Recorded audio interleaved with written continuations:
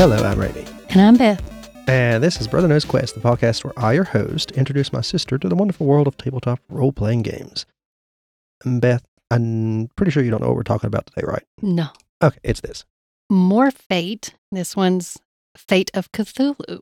Yep, it's a simpler Cthulhu game. It runs on the Fate core system, so not Fate accelerated, kind of like Fate condensed. Fate of Cthulhu is easier to, like I said, run and play than Cthulhu from Chaosium. It also don't have as much lore behind it, of course, because there's not as much material. It is available on PDF and also print. I'm pretty sure Evil Hat Productions created it, right? Evil Hat Productions? Yeah. Yeah. Okay, I was making sure. I like their logo. I do too. It's an evil hat with eyes. Yeah, but it's one of those cool hats that you would see like in old gangsters. Yeah, which is kind of funny. Harry Dresden wears a hat like that sometimes. Well, not with the eyes, of course. Also, like most Fate games, it has an emphasis on storytelling and role-playing.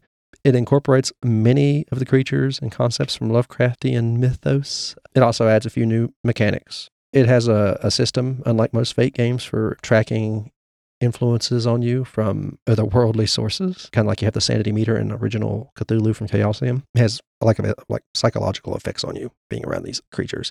It's a sanity tracker. The basis is most of the PCs, the player characters, will be sent back in time from a bad future where things have already went wrong. You're trying to stop that from happening. And there's different missions in the book for different great old ones, outer gods. Oh, there's quite a few pages on the whole time traveling. Yeah, there's a lot. It's a time travel thing. Now, you could also just, not use that. It's nice they added it in there. I think they did it to make the book more fleshed out and have more sources. You could also just play this like a normal Cthulhu game without a whole bunch of time travel. It's a great choice for people who like a more Lovecraftian horror story, but less crunch. Not that Cthulhu itself is a very crunchy game compared to some, if you want the Chaosium one. I should say, it had a bit of backlash when it first came out. Not for a great reason of backlash. I like what it done. And one of the first few pages, it mentions, let's go to page 6 and read where it says content and consent. It deals with mental health. That's a real life thing. Mm-hmm. Systemic abuse of power. Yeah, that happens a lot in real life. Deaths of huge portions of the human species. Yeah, I'm pretty sure that's happening right now. Make sure all players are aware of these and give enthusiastic consent before they begin playing. As opposed to... Howard Phillips Lovecraft was racist and an what does that mean? Semitic? Yeah. Anti-Jew. Oh, well, okay. You can find these examples in a simple internet search. Look up the name of his cat, for instance. I've already done that. We done that when we covered the first Cthulhu from Chaos. Yeah. So they call it out. They mention it right up the front. Okay, so what was the problem with that? People said it's too woke. It's what? Yeah. It's too woke. Because they wanted to mention that right up front, yeah. Well, if you mention it in the back, how are you supposed to know until you've read the book? They would rather it not be mentioned at all, some people, apparently. Now, I'm not okay, so you're camp. Supposed to not count anybody's feelings about these horrible topics. Yeah. All right. Yeah, they sound like great people that had a problem with this. Wonderful people. A lot of people don't want to. They just say you should overlook it because he was a man of his time. But even then, he was a bit okay, but it wasn't a good thing still. There's still people like that in this time, and it's not good. So... But I wanted to get that out of the way because I knew something would get brought up, and, well, that's it. Now, we've covered that. I completely agree that it should be in there. It should be. I won't be, including any of that bad stuff in mine, even though it's part of his world. It ain't going to be part of mine. Yeah.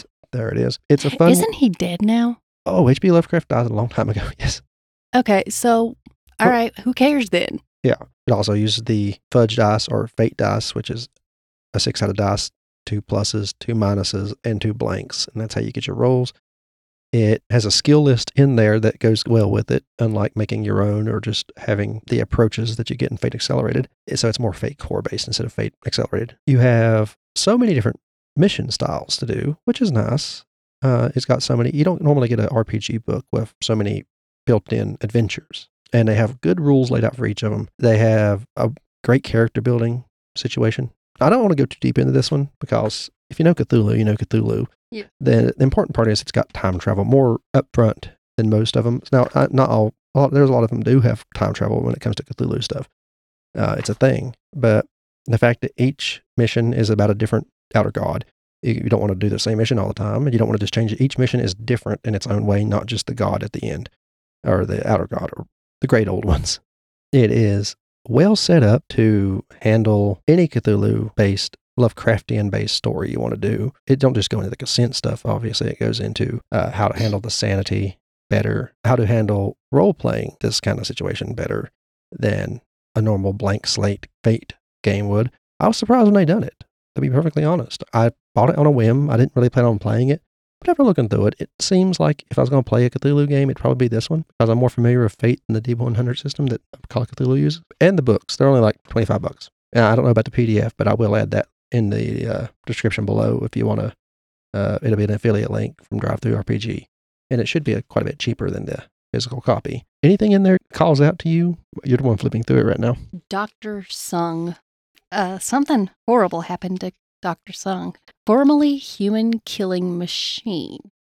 Looks like he still is. Immense tentacled, armed and deadly, driven to destroy. Dr. Sung isn't in there anymore. Dr. Sung has a huge head coming from a very long neck that looks like a fleshy, gooey spider mixed with cyborg, maybe, is how you would explain that. An abomination. Yeah, Dr. Sung don't look okay.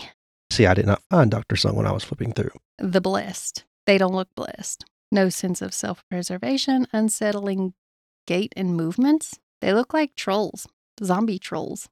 Yeah. The character options, I should probably mention those. You could be an investigator, survivor, someone who's already encountered the mythos and bears the scars. You could be an occultist, someone who's delved deeper into the forbidden knowledge. And you could be a bystander.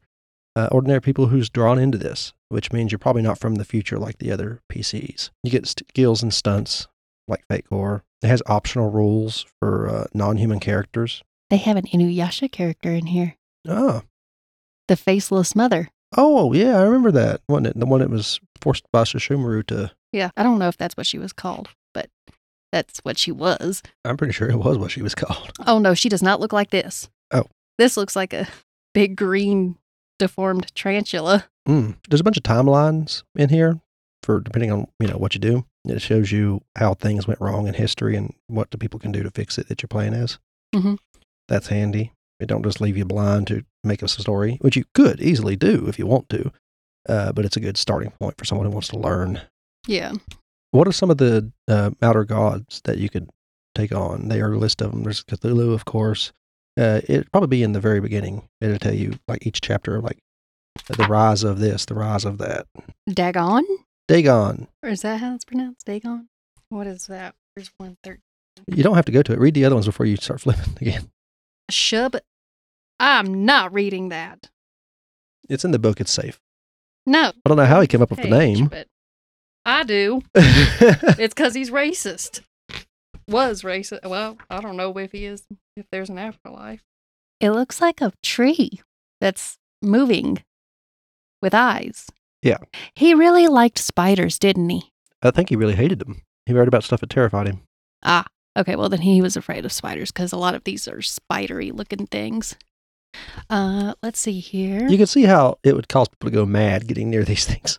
I don't even know how to say that. Nyarlathotep? Nyarlathotep? I'm not pronouncing that correctly either, but I know it's an Egyptian sound. Oh, that's the one I played Call of Cthulhu way back when, one time, and that's the one I was taking on. And everybody died but me. Oh, yeah, it's definitely Egyptian. There's more spiders, too. King in yellow. Oh, he's a great one as well. Let's go see what he looks like. He's yellow. I would assume. Yeah, he's dressed in yellow. And he's dead. They made him into an SCP. You know the SCP Foundation on YouTube? No. Okay, I'll send you some links to that. They made an RPG about that. I'll get into it soon. A lot of crossover has showed up in the SCP Foundation's archives from this and other things. Would you play this before you played the Chaosium Call of Cthulhu we covered? I mean, it's certainly easier to run. It does seem easier. I don't remember much about the other one, though. I've never been... The episode, you remember us looking up the cat's name more than anything. We've already talked on here about the other Cthulhu one, right? Mm-hmm. Which means it didn't have a huge impact on you. Well, the thing is, I don't see what the big deal is about Cthulhu. It's A lot of people like horror that's beyond but this our one, horror. I'm going to say probably would interest me more because it's easier. And as I've said many times before, I prefer easy. The artwork is pretty interesting too for the creatures, Yeah. even if I can't say the name of one of them. It's a deity, not just a creature. Well, whatever. Shogg-Sothoth is a good one. I'm pretty sure I'm saying that right.